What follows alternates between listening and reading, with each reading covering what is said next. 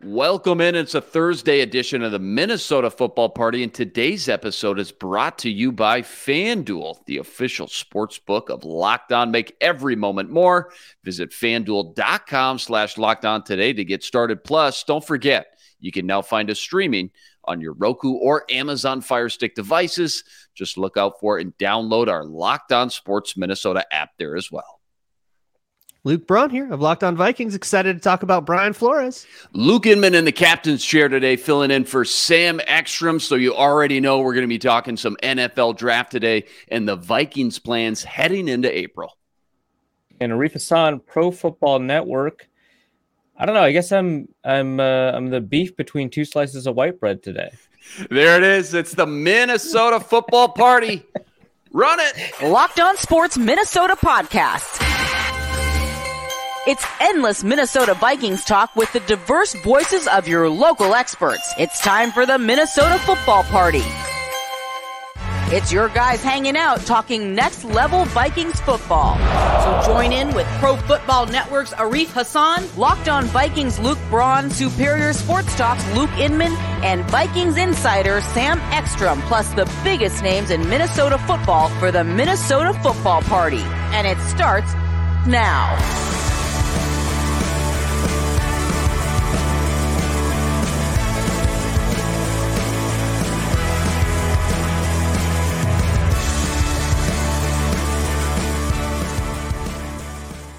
Welcome into the Minnesota Football Party, part of the Locked On Sports Minnesota Network, joined as usual by Arif Hassan, Pro Football Network, Vikings Insider on Twitter, at Arif Hassan NFL, Luke Braun, kid you copied off in math class, on Twitter, at Luke Braun NFL. Later on, guys, we may be joined by Ron Johnson from the Ron Johnson Show every Monday, Tuesday, Wednesday, right here on the Locked On Sports Minnesota Network. Before we jump into it, remember, follow along on the Locked On Minnesota YouTube channel. Hit the subscribe button, and on Twitter, give us a follow. It's at Locked On MIN. And remember, we're a podcast too, free and available, all platforms, Spotify, Apple, you name it, we got it.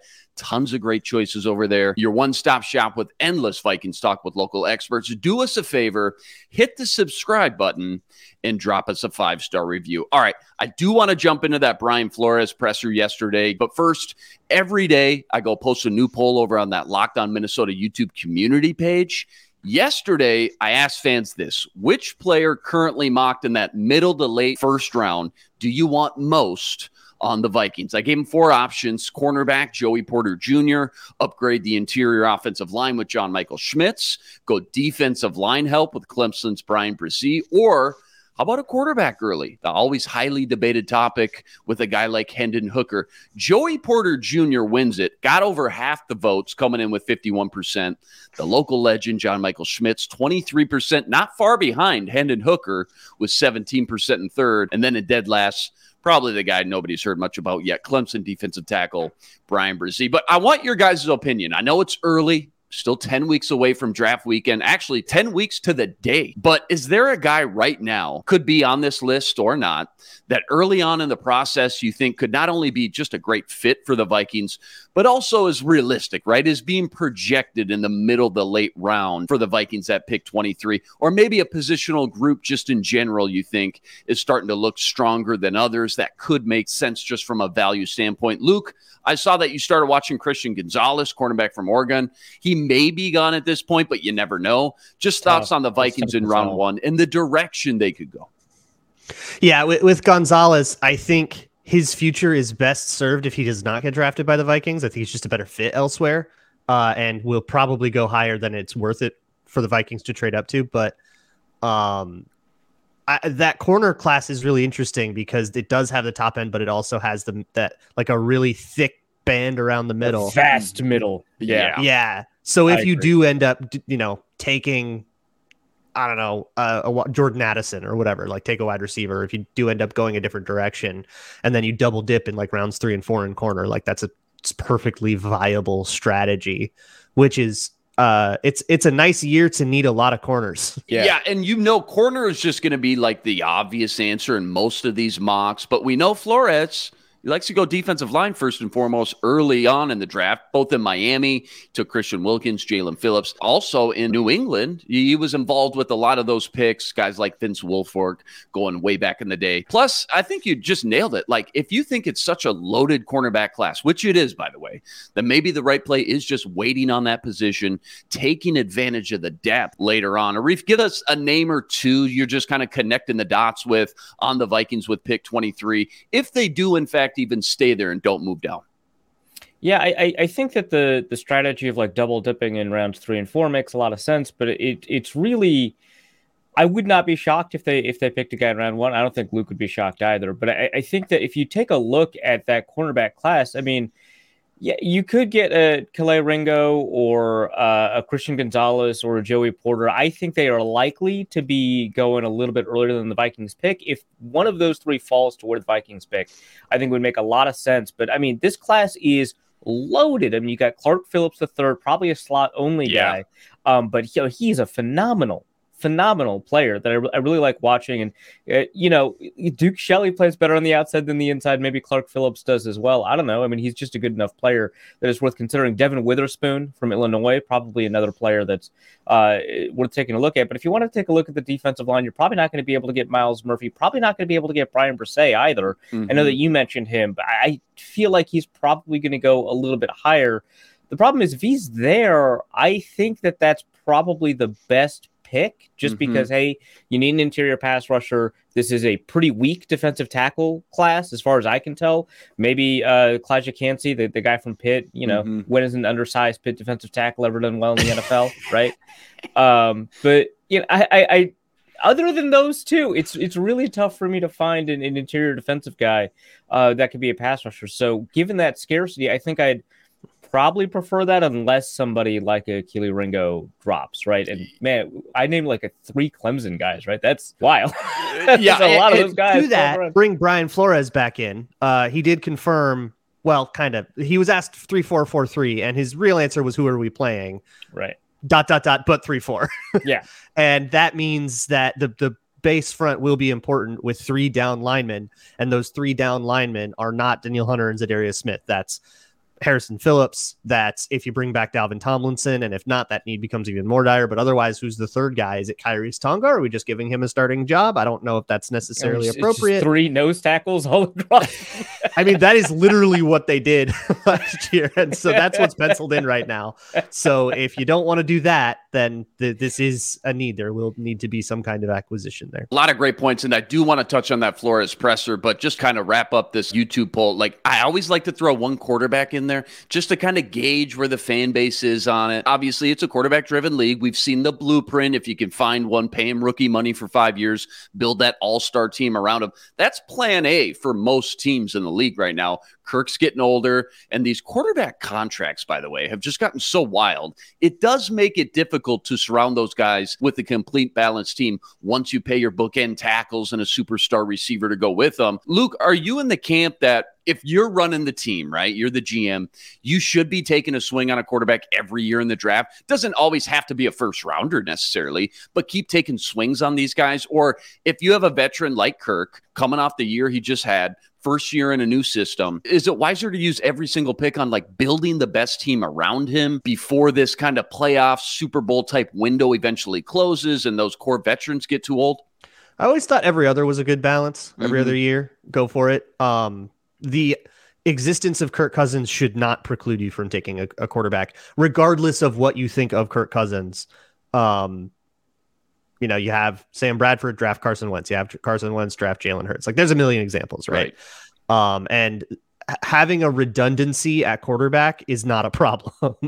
And I don't think the inefficiency of, oops, I have 2 quarterbacks that are viable.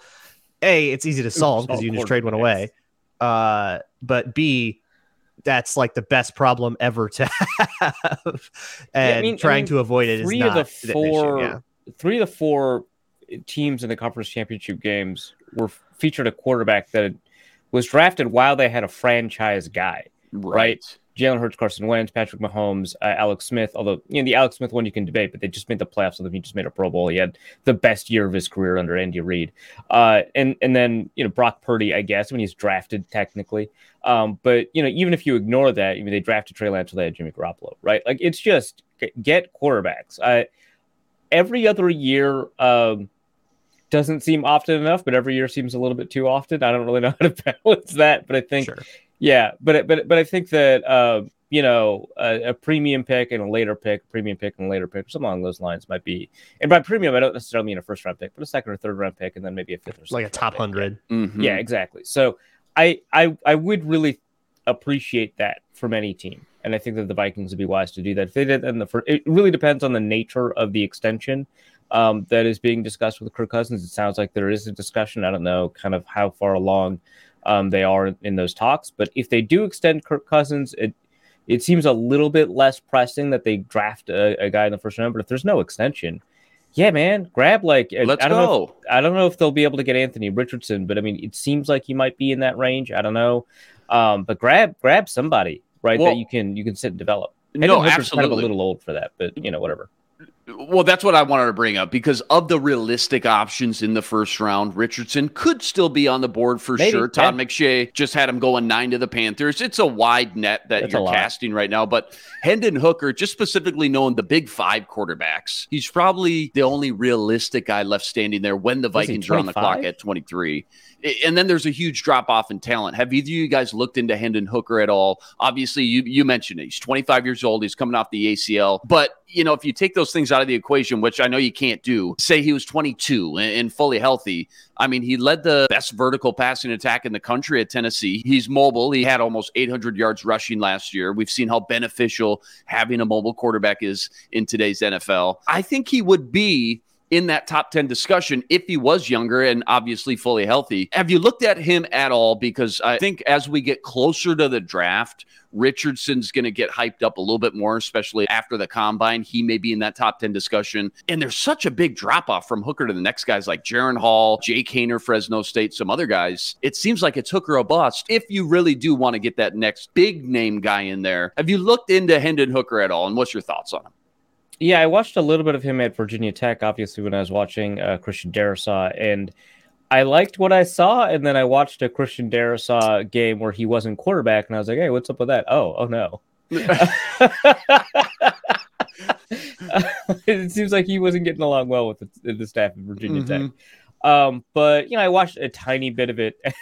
I watched a tiny bit of it at Tennessee, and I was pretty impressed, but I just think that this is a guy that you really need to dig into, just because it's one where you can be kind of seduced by the highlights, and you're not going to get a good understanding of his game by watching 20, 30 snaps. So I like what I saw. I liked his decision-making process. I liked, his ability to kind of push downfield. I liked his mobility, but I just think that there's probably something there kind of worth digging in a little bit further, because there's something that feels a little bit off. It just feels like that there's something more kind of worth digging into. And my guess is that the stuff at Virginia Tech is probably going to be pretty useful to kind of, because it seemed like he was just outright benched for performance, right? So it seems like Virginia Tech was not fielding the world's best quarterbacks, right? So we'll kind of see what the story is with Virginia Tech and kind of take a look at his Tennessee film, see if it's improved. More than fair point. Maybe a little bit of a red flag. Obviously, people are going to have to do a lot of digging on that background and what exactly happened there. But just a lot of good points. Again, I always just like to throw out that quarterback option just to see where the fans, where their heads are at. 17% of the votes went to Hooker. And a lot of the comments said, trade down, then you take him. And, obviously you love that in a dream scenario. I just think if you like a quarterback enough to pick him at 30 or 40 or 50. Oh, yeah, he was benched. He was outright That's why benched. he transferred. That's not a great thing to be the first thing I learn about a guy. For who? Yeah. Let's see. Braxton Burmeister. What a name, though. Braxton Burmeister. Okay.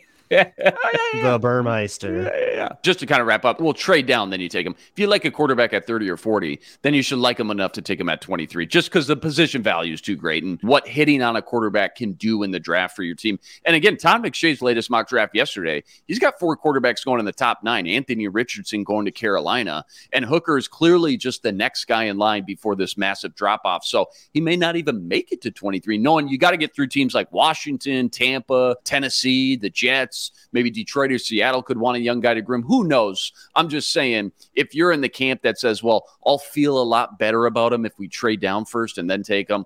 Well, yeah, me too. But I don't think you really have that luxury, to be honest. You'd really be gambling at that point. So if you like him, I think you just got to punch it. But I digress, guys. Hey, that was a good, healthy discussion. I'm proud of us. We didn't go off the rails. We didn't have to cut the commercial or anything. Nobody got violent. We're all still friends here. Because every time, it's such a sensitive topic. Anytime you bring up replacing Kirk, and I get it. But leading to the draft, like, we got to have some of these conversations and just throw everything out on the table.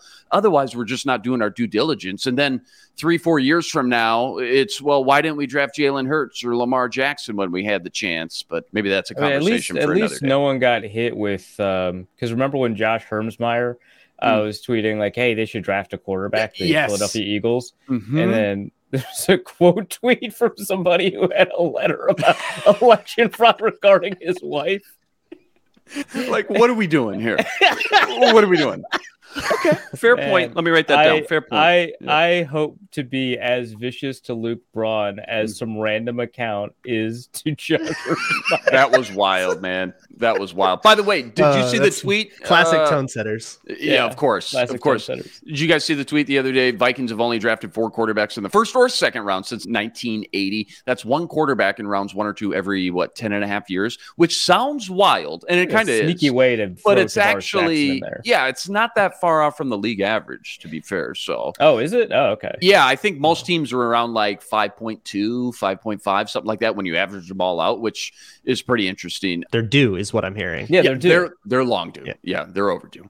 All right, remember every day posting a new poll.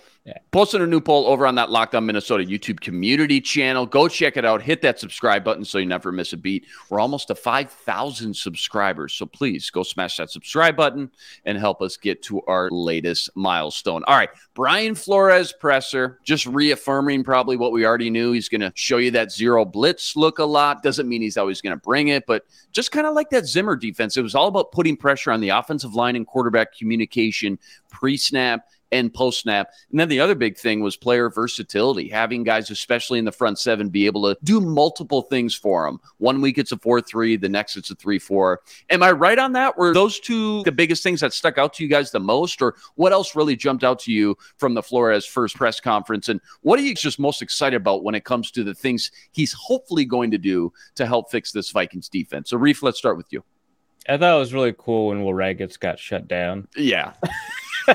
He was trying to take a peek behind the curtain. Yeah. Like, show me the goods. Yeah. Pop the hood, man. What do you got under the trunk? So Raggets asked probably one of the best questions to the presser where he was like, hey, you do a lot of zero blitzing. You're really aggressive. You send a lot of players. How do you balance that versus, how do you balance that kind of aggressiveness while still, maintaining your protection on the back end or something along those lines? It was a good question. And Brian Flores was like, "Wait, you want the secrets right away, man?" Right. It's my friend. I was like, "He wouldn't even tell me." Yeah, right. He's like, it took like 3-4 hours in the interview before he would say a word about that. But I thought that every offensive defensive coordinator is going to tell you about how flexible they are, how you always have to design your scheme around, the players that you have. But it very much seemed like coming off of the presser, not only does he have kind of the history of being able to do that, being one of the few people who is able to effectively use Eric Rowe, for example, this guy can only erase tight ends. Well, that's his job now. You love to see can't play safety, can't play corner. You can only erase tight ends. Got it.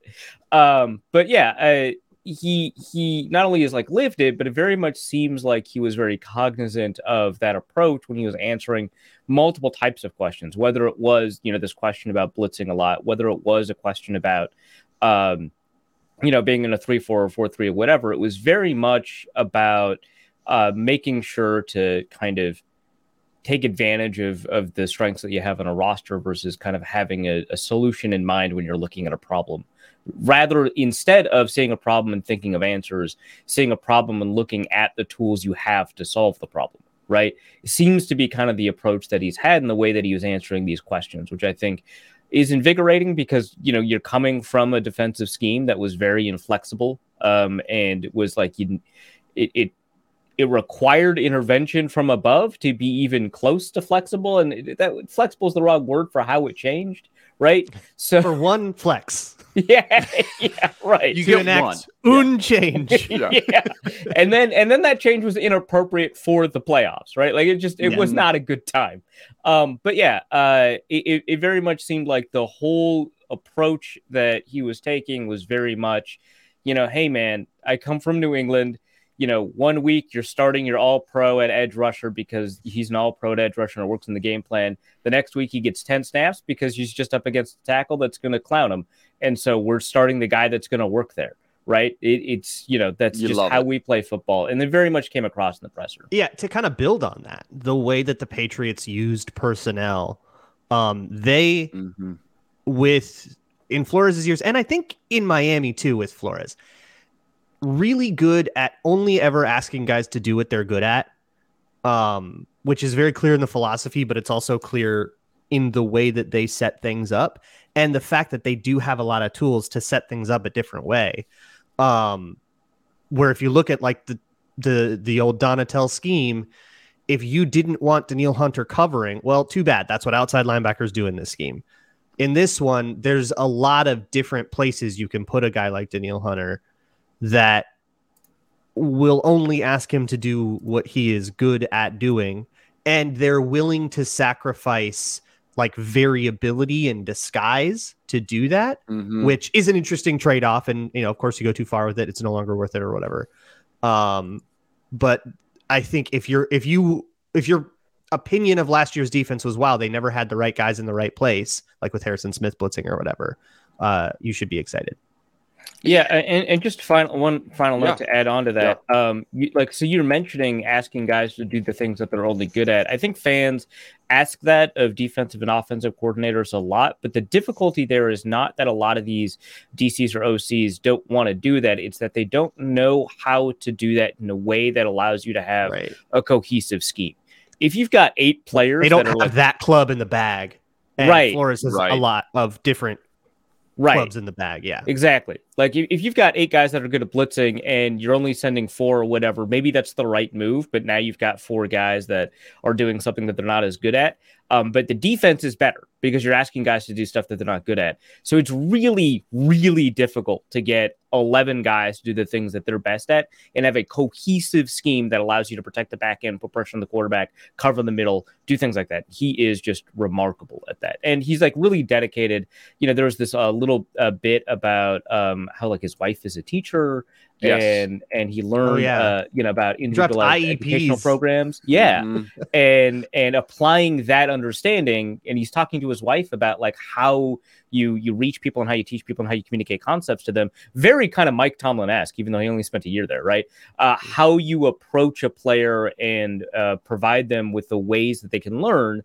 I thought that was really cool. And it kind of fits into this entire bag that we're talking about individualizing approaches, maximizing individual players, making sure that, from week to week that you understand the problem you're trying to solve and using the tools that you have to solve those problems. Yeah, music to people's ears. I'm sure you're getting the fans all jacked up. So let's take what we know, what you guys just went over, and kind of project that onto the roster now, because I think since he was brought in, get caught blitzing a whole bunch of times and you get absolutely worked. Like, don't worry about that though. That can absolutely happen here. That's fine. So when I look at the roster now, if you're gonna die, you're gonna die swinging, and that's what we want, don't we? After what we went through last year, instead of the 1,000 paper cuts to death, like let's just. I'm just remembering the time that Miami was accused of tanking for zero blitzing, when it turns out they were tanking, but not because they were zero blitzing. Yeah, they were zero blitzing. You could argue in like a refutation of that order, like like in an act of rebellion.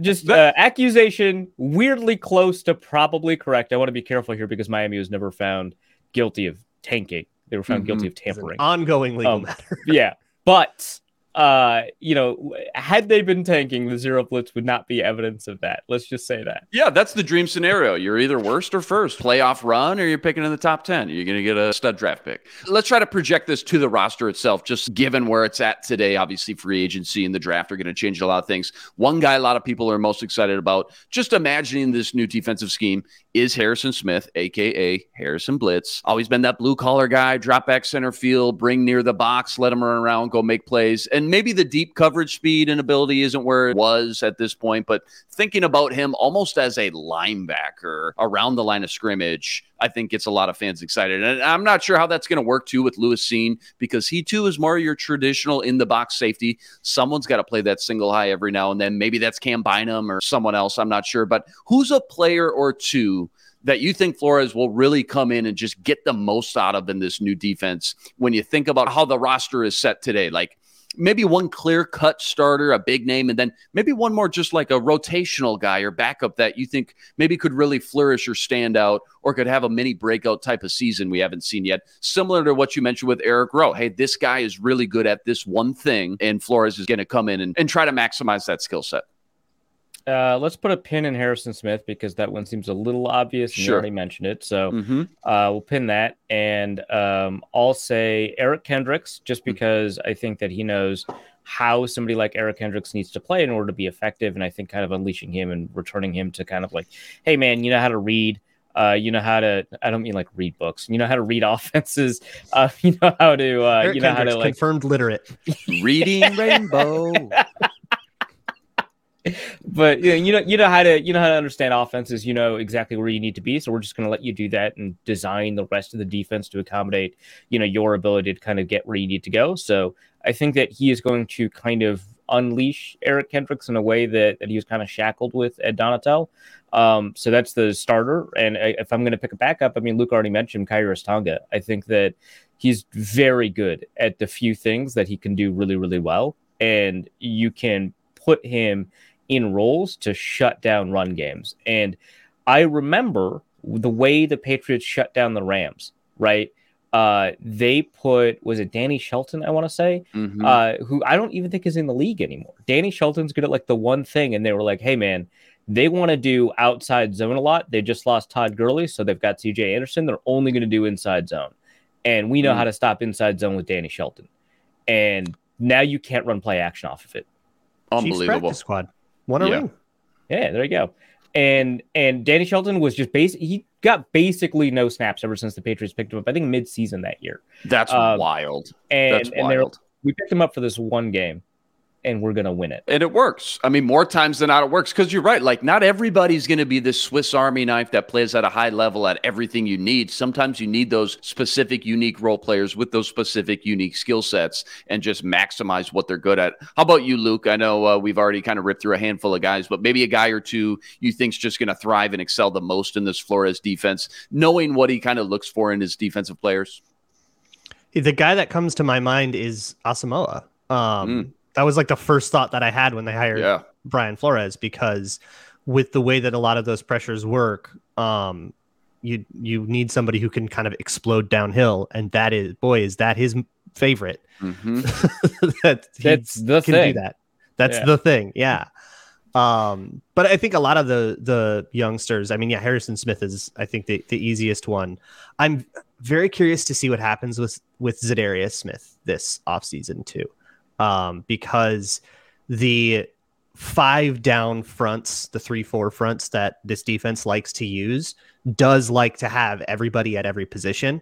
And you don't always have your biggest guy at zero tech. Sometimes that guy is Zadarius Smith. Sometimes that guy's a safety. And in the way that stresses protections, there's all kinds of reasons to do that, but it does make it extra important that guys can kind of line up at every position. And that is sort of the draw of Zadarius Smith. That said, he's always, for the last several, I don't remember what they did with him in Baltimore, but at least in Minnesota and Green Bay, it was 3-4, like outside linebacker, 2-point stance, fire zone. It was a little bit different. So I'm very curious to see what they see with him. And then of course there's a contract situation too. I think it's a slam dunk to keep him, but who knows where their head's at. So I wanted to ask you guys, because I know both of you kind of understand exactly what this scheme entails and the responsibilities each position group is going to be asked a little bit more than I do. And I want to kind of tie this back into the draft as we start to really get into our scouting and film sessions over the next 10 weeks, exactly what Flores is going to be looking for. Let's just real quick go through each level of the defense and help fans understand what they should be looking for when, they start reading draft player profiles and mock drafts, et cetera, which skill sets or maybe attributes Flores could be targeting in a player come draft weekend. Let's just start in the back end in the secondary and work our way down. Everyone knows he's going to show these cover zero looks. And when he sends the house, he needs guys who can not just hold up in man coverage, but needs guys who can excel there. That's their bread and butter. Is it that simple, or am I oversimplifying it? Is it as easy as saying, okay, you want a first round cornerback, then go through those top 6, 7 guys and find the best 3 who are best in man coverage? Is that what you want in this Flores defense when you look at these cornerbacks? I'd even narrow it down further and say off man coverage. If you can't press, but you can play off, we can work with that, because that's how a lot of the cover zero stuff works. Obviously, you'd love it if they could press too.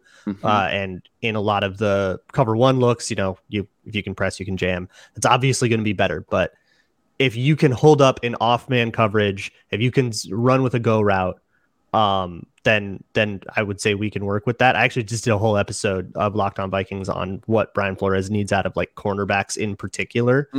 But it's can you cover deep in man coverage? And I kind of don't care how you do it. I don't care what your game is, but as long as it works. Love it. Got to go check that episode out. Yeah. Arif, anything to add? Just what Flores could be, come draft time, what he's going to be looking for corners or even safeties. I'll add that I know this sounds very fundamental and but you need to tackle well. And the reason I'm saying that is because when you send a lot of blitzes, you're going to get a bunch of short passes to beat the blitz and a bunch of after catch stuff. And I think that tackling becomes a little bit more of a priority for a coverage player if they're going to attempt to take easy stuff when you send extra blitzers. If your linebackers can't be there to tackle for you, your cornerbacks are going to because I think it is overrated how often we talk about cornerbacks being able to tackle. If Sauce Gardner couldn't tackle, and he's okay at it, he's not amazing, but if Sauce Gardner couldn't tackle, I wouldn't care. He's still the top corner in the league, right? But if you're going to send all these blitzes, your secondary needs to be able to take down ball carriers after the catch, because they're going to make a ton of yards off of that after catch stuff if you don't have that ability. So primarily, your ability to track corners and man coverage, your ability to, hold up deep, that's first and foremost. But I think after that, you want to take a look at that tackling ability and see if they've got, which is why a Joey Porter is so enticing, right? You want to take a look at that tackling ability and see if, the after catch stuff is going to burn you. See, that screams Alabama safety Brian Branch to me. Only missed 4 tackles his entire career. Yeah, unbelievable. And it's well, maybe if you would have taken Jordan Davis last year, not Lewis Cine, then you could take Brian Branch this year. But anyways, all right, how about the front 7? Kind of tricky, right? Because he needs guys who can stand up. He needs guys who can put their hand in the dirt. He needs guys who can blitz and tackle. Versatility is the key. So can we almost separate these front 7 into 2 groups? First group is these kind of Swiss Army knife linebackers / stand-up edge rushers. And in the second group, the guys in the middle of the defensive line who are just always going to have their hand in the dirt. That's kind of how I'm viewing this front 7. And then again, maybe just a few traits you're looking for at these positions come draft time, outside of just being able to do a little bit of everything. I mean, there have been iterations of the New England defense that have had guys that can both stand up and have their hand in the dirt, have guys that can play 5-tech and play on the outside. I mean, more often we're seeing kind of the Donta Hightower types that are second level guys that can blend to the Kyle Van Noy types that, have the ability to cover or have the ability to rush. But I mean, there have just been kind of throughout a Richard Seymour, right? Going way back, right? There have been guys who have been able to play tight, have been able to play wide, and have been able to play back, that have just been part of that defense. And I think the important thing is they want to construct a front 7 full of players that have the capability to meet every gap or make sure that every gap is accounted for in some way, whether that is kind of the hybrid fronts that New England did a while back, where half of them are 2-gapping, half of them are 1-gapping, or if it's or if it's just making sure that you've got guys that have the ability to fill and read and have a good safety that can play force, right? All of those are going to be dependent on who else is available to you. So, but I think that having versatility, even among those front guys, is fine. I think that if you get like a Klaja Kancey and get somebody that you feel like, maybe this guy can stand up on the edge like Chris Jones on occasion, right? You can do some stuff with that. So I don't know that you necessarily need to separate it that way, but I do think that thinking about the linebacker and edge group as more of a melange, kind of the way that we saw that in New England, does make a little bit of sense, and that opens you up to the possibilities of. I'm trying to remember last year or 2 years ago, the Lions guy, Derek Barnes from Purdue, I want to say, was kind of a both, right? That maybe he's an edge rusher, maybe he's an off-ball guy, maybe you could do both with him. Those guys are probably, I think that your instinct is right, but I don't want to completely separate off, the capability to have guys that are in the dirt standing up. No, a lot of good points. Luke, anything else to add? Just traits you're looking for in this hybrid front seven? One of the things I'm looking for when these Belichick defenses do their pressures, a lot of their quote-unquote blitzes are 5-man pass rushes that aren't really deceptive blitz pressure. It's just 5 guys line up and they rush. But a lot of it uses twists and loops and stuff. And part of the gimmick, I guess, is that everyone can loop. And that requires a certain amount of explosiveness, which I think is going to be very synergistic with what Kwesi, if last draft was any indication, a lot of 10 split, a lot of, explosion, the jumps, short shuttle, all that stuff. Explosion is going to be really important along that line for everybody. And also just can you get across 3 gaps fast enough to get to the quarterback? Which, going back to another interesting thing about Zadarius Smith, he wasn't that good at that. There was a lot of times that he would loop, he would get past the guy, instantly. The actual pass rush beat alignment part of it was instant, but because he was just a little too slow getting across 2 gaps, the ball was out. So I think that's going to be an important. Smith might still be worth it, but when you're looking at prospects, look for explosiveness. There's a reason Smith was drafted in the 4th round. His athleticism was. Yeah. From both of you, though, that breakdown, that is so beneficial for people listening as they start to look at some of these draft player profiles and mock drafts, et cetera, as we inch closer to the draft. And it is going to be so interesting, too, just to watch this defense flip, not only week to week game plan, but sometimes even just drive to drive from 3-4, 4-3 sub packages, from a player personnel standpoint. Okay, who's sliding from the 5 tech to the 3 tech on this down? Who's got his hand in the dirt in the base 4-3, now maybe is standing up in the 3-4 off the edge? Outside of the obvious, Dalvin Tomlinson's always going to be in the mix. Darius and Hunter always going to be on the field, etc. Last one real quick on Flores. Obviously, dream scenario. He turns the defense around. They go from worst to first. Vikings win a Super Bowl. Yay. But let's just say he does have some instant success, which is what you want, right? But then he gets poached next year, becomes a head coach somewhere else. Do you still want or prefer him to bring his own assistants, knowing that you may have to completely start over again in 2024 and have to start all over top to bottom? Which way do you kind of lean on that when it comes to him bringing in his own assistants, knowing Flores, his stay could be short-lived? You definitely want him to bring in his own staff, right? If only because if you aren't comfortable teaching a scheme, your players won't be comfortable executing that scheme. And I think we saw that in this secondary last year, where we had Durante Jones, whose experiences are primarily in man match coverages. Teaching zone matching guys weren't taught very well. They busted coverages a lot and stuff. So if only I don't think you can have success asking a coach to teach a scheme that he's also learning at the same time. But also in the event that you have Brian Flores, play well enough to get, or if that defense plays well enough to get Brian Flores a head coaching job, then we've found a formula that works for this personnel, and we're probably going to want to stay in it. And then your successor at defensive coordinator ideally is coming from that staff so that you can keep as much continuity together as possible. So yes, definitely want him to bring in his own staff. And then if it is a disaster or whatever, well, then I guess we're right back to where we were in the first place. And we're right back to probably where we would have been if we kept all the old guys. But I don't want to ask Mike Smith to suddenly be an off-ball linebackers coach. Right. Yeah, I just get talent in the door, worry about the rest later. Yeah. Burn that bridge when it comes. Plus, so he brings in his own staff. He becomes a head coach. He brings a good chunk of that staff over to when he's a head coach. Fine. Great. Good. I don't you're going to identify, the guy that you think is most likely to be able to lead a defense from that staff and make him a defensive coordinator in that scenario. And maybe he takes the defensive coordinator position under Brian Flores because, he's more excited to start something new, whatever team that Brian Flores is going to be with. Maybe it's the Raiders, right? Or you've got the ability to entice him to be a defensive coordinator in Minnesota. I don't know. You might lose out on that opportunity for sure. Right. Bringing in talent is good, right? I worrying about, is he too talented? Or are we only going to, I would rather, have somebody what if he's like good? Oh no. Best, and what if because the Vikings he's third win best, games? he's not It's a going to be Vikings hired fan away. nightmare. It's like, just bring in talent. No, you guys are totally right. And like, if you're going to bring him in, you got to let him run the show. You can't put restrictions on him. You can't babysit him. You want it to work the way you think it can, then you got to let him do his own thing, run the show the way you're he needs doing him to, a disservice, right? If he wants to be a head coach, and he certainly does, right? Like, why would you do that to him? That's just mean. Right. Yeah. If he does end up leaving, the Dolphins have done enough. Right. This man's been through enough. Okay. And if he does end up leaving, obviously, again, that means your defense did very well. And that's a great thing. And maybe you can't keep Flores, but maybe you can talk one of those assistants, like you said, Luke, below him into staying, teaching those same philosophies and just that core foundation of the scheme that works so well to the next group of guys, and let him hire some guys underneath him and just keep growing that, next branch of the Belichick Flores coaching tree. Who knows?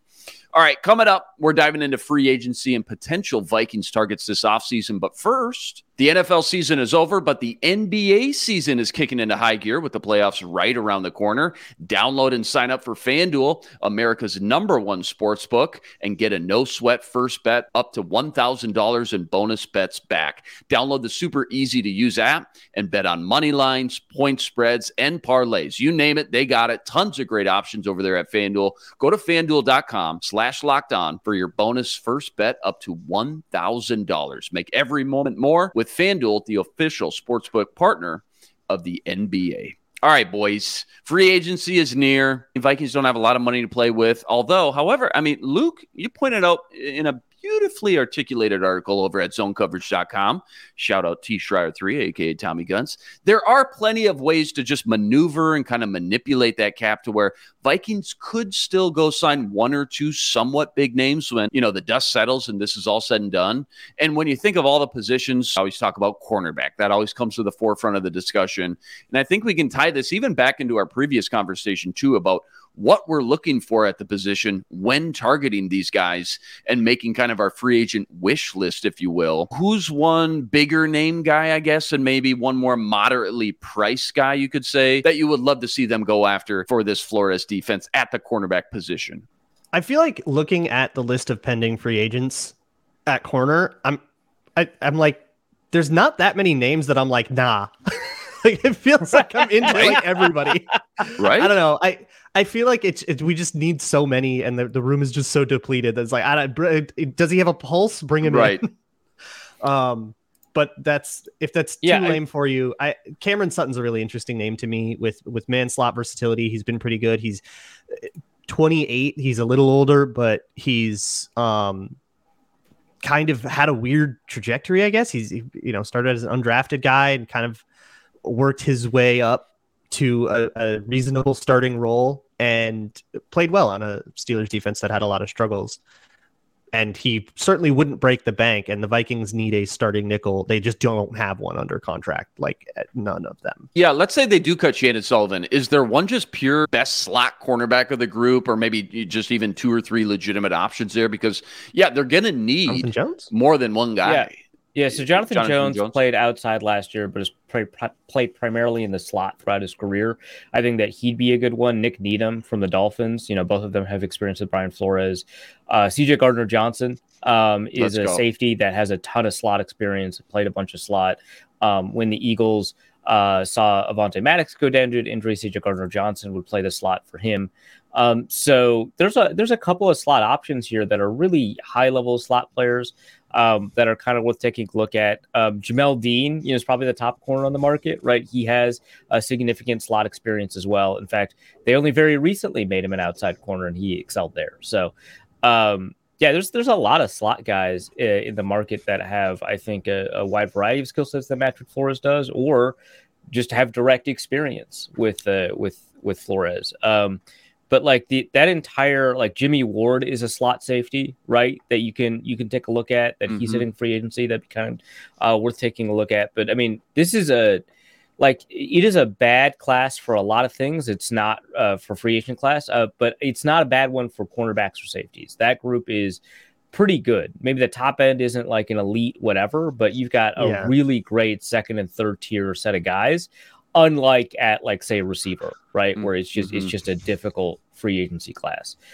This is a pretty good free agency class to find a versatile slot corner or a safety type guy. Yeah, between free agency and the draft, there is no reason the Vikings can't replenish all their needs here this offseason at that position. Go ahead, Luke. I was just going to say, like, market wise, because the top end, there isn't like a Byron Jones. That's just like the superstar guy that everybody wants, but somebody's going to get paid like that anyways, because that's just the way that, like, markets work. So this is definitely a great time to go for that, like, second wave of free agency and not be the first team to sign a corner and give that guy, $21 million a year. But that second wave might include, like, a Marcus Peters. I was just going to say, like, that's still good as advertised, or are you staying away from a guy like that, knowing that Friday, Saturday wave of free agents? Yeah. After it's been 5 days and Vikings fans are flipping out, like, that's when the really good value will be. Yeah. So for people listening at home, if they're just going to remember one or two names, cornerback market, stay away from a guy like Marcus Peters. Try to get a little bit more value. Jonathan Jones, Cameron Sutton, C.J. Gardner-Johnson, you mentioned as well. Justin Coleman, my guy. He's out here. Good guy. Arif, he's out here. Hey. Love that guy. Right? Loved him back in like 1999 training camp, Vikings training camp. 1999. Still kicking it. That's a fun little exercise, though. The plan is we'll be going through position by position every week on the football party, just trying to dive into realistic options for the Vikings when it comes to targeting via free agency, which will be right around the corner, really, before you know it. All right, guys, time has come.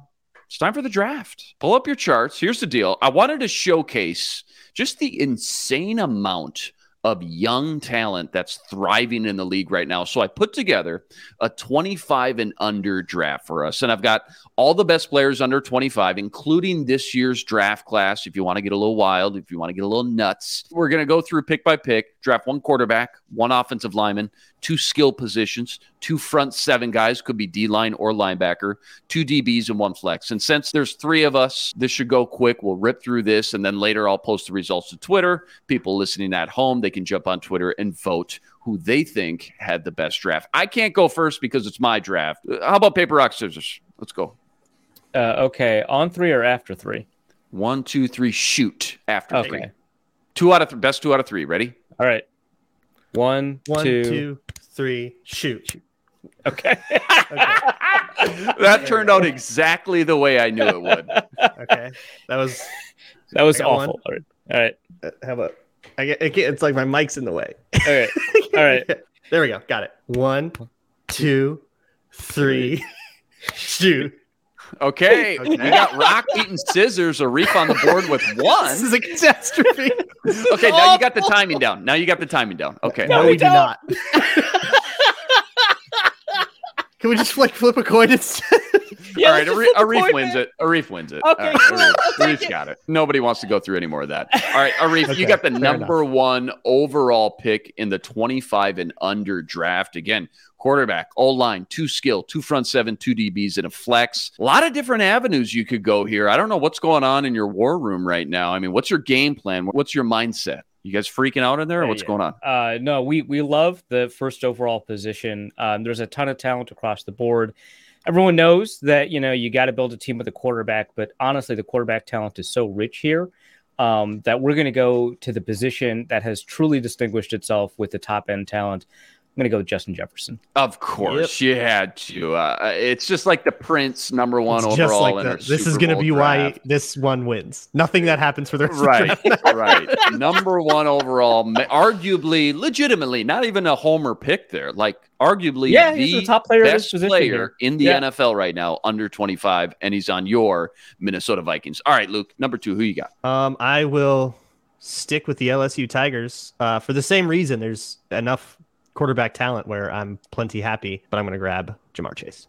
Jamar Chase it is. Bang, bang, 1 and 2. There they go. I got a snake here. I got bang, bang, back to back. I'm going to go Micah Parsons. That's a good one. With my first pick. I was hoping to sneak him in there on my. That's right. Right. All right. And honestly, guys, this is going to be the biggest wild card of this draft. I can already tell. Who's going to be the first one to take a quarterback? You guys waited. I'm going to wait too. I'm going to go Sauce Gardner, get my DB on the board. Defensive Rookie of the Year.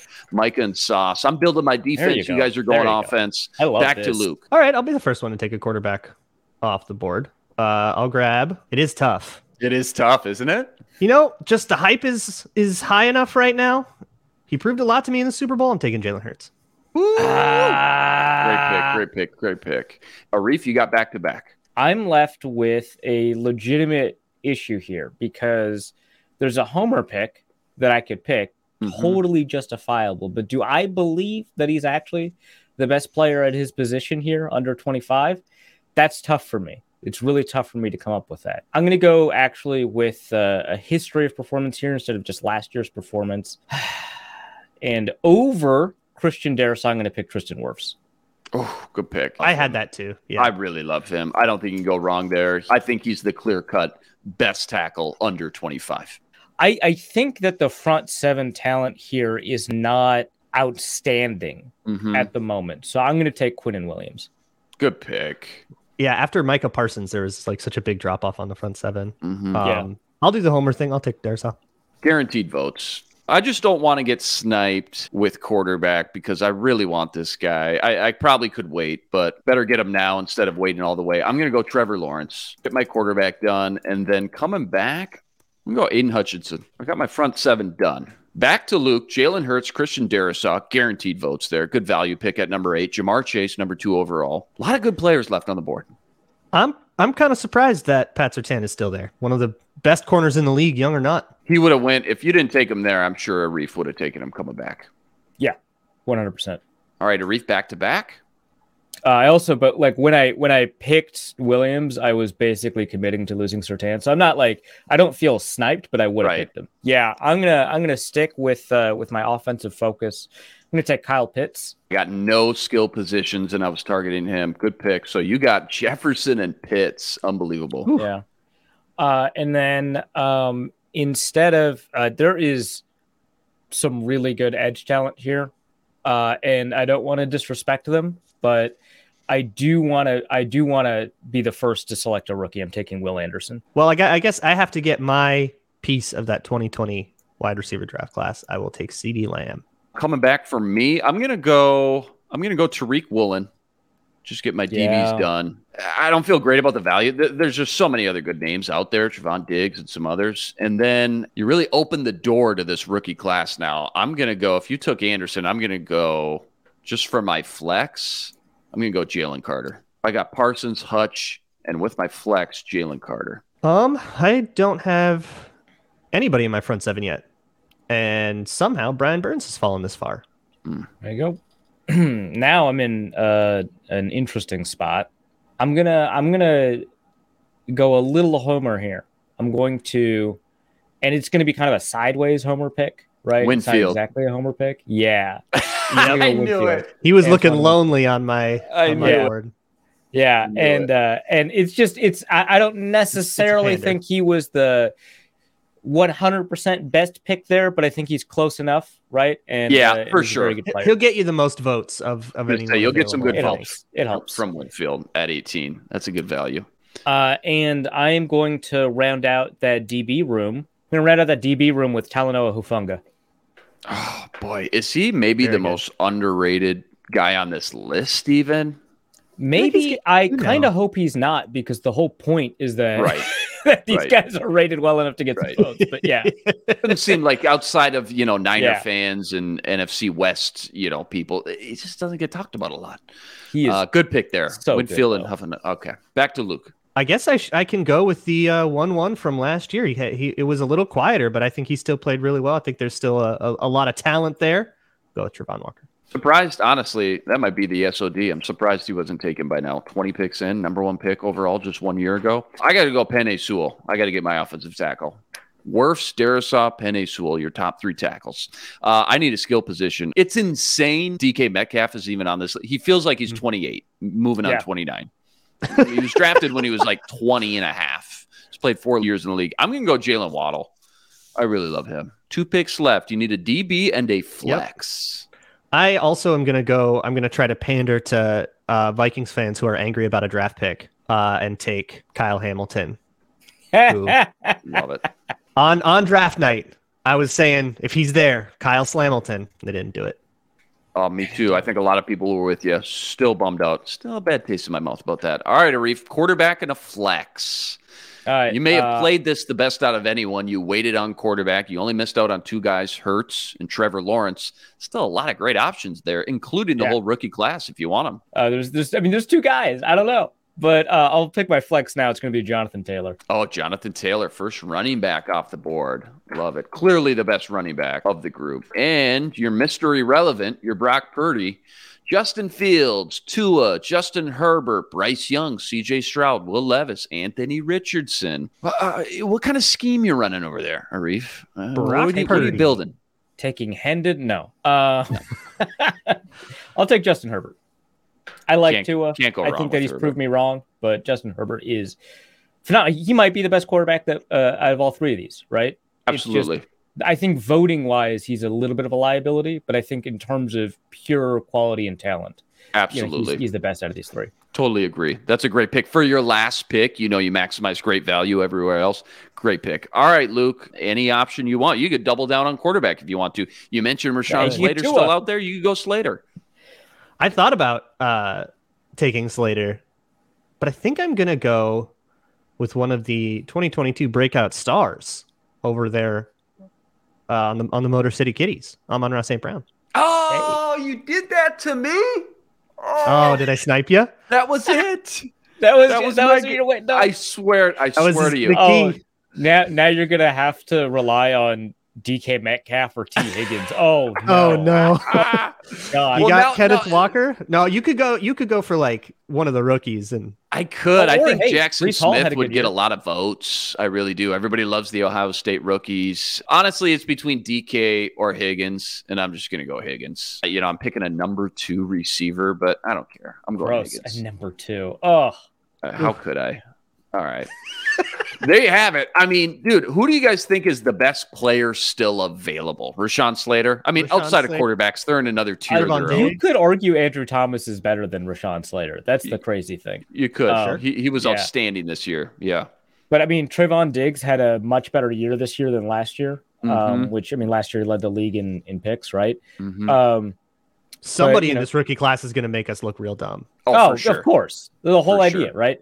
But yeah, I think Trayvon Diggs, Andrew Thomas, Rashawn Slater, those are all Breece Hall. I think, before he got injured, really great. Mm-hmm. And then of course there's all these rookies. Rashawn Gary is also obviously great. A couple of Panthers that I had my eye on: J.C. Horn, Jeremy Chin. Yeah, crazy to think about Seattle, man. Woolen and a bunch of studs. Kenneth Walker's on this list. He didn't get drafted. But even DK Metcalf, who didn't get drafted here, still under 25. And then they got the 5th overall pick and another top 20 pick and some more change. They had one of the best rookie classes we've seen in a long time, and they've got the 5th overall pick. Like what are we doing? Both tackles, 2 corners. Kobe Bryant and Tariq Woolen hit on both those guys. Boye Mafe. And here's the thing, guys. One of those big 2 studs, Will Anderson or Jalen Carter, there's a great chance, more than 50-50, one of them are going to fall in their lap. And it's just going to be, if John Schneider kills another draft and he's got the ammo to do it, watch out for Seattle, man. Obviously, quarterback's the most important position. They got to figure out if Geno can bring them to the promised land. If not, then maybe they got to use that 5th overall pick on a quarterback. But these drafts and just the young core and nucleus they have, Seattle, that is unbelievable. It's going to be a lot of fun. Just a cool way to showcase and display like how much young talent is out there in the NFL right now. And the guys hopefully will be watching for a long time, for years to come. Obviously for the Vikings, great little young duo in JJ and Darisaw, but hopefully they can add some more talent in this year's draft as well. Go check out the Twitter feed later on. Get your vote in. Tell us who you think had the best draft. All right, guys, that's a wrap today, though. Remember, like, rate, review, and subscribe to the YouTube channel. And join us every day for your 1-hour breakdown of everything Minnesota Vikings. We're a podcast, too. Free and available, all platforms. Subscribe, drop us that 5-star review, and find us now streaming on your Roku or Amazon Fire Stick devices. Just look out for and download our Locked On Sports Minnesota app there as well. That's the man, Arif Hassan, Pro Football Network on Twitter, at Arif Hassan NFL. Luke Braun, check him out every day on Locked On Vikings, on Twitter, at Luke Braun NFL. We're back with another episode of the Football Party on Monday for Arif, the two Lukes. Until next time, signing out.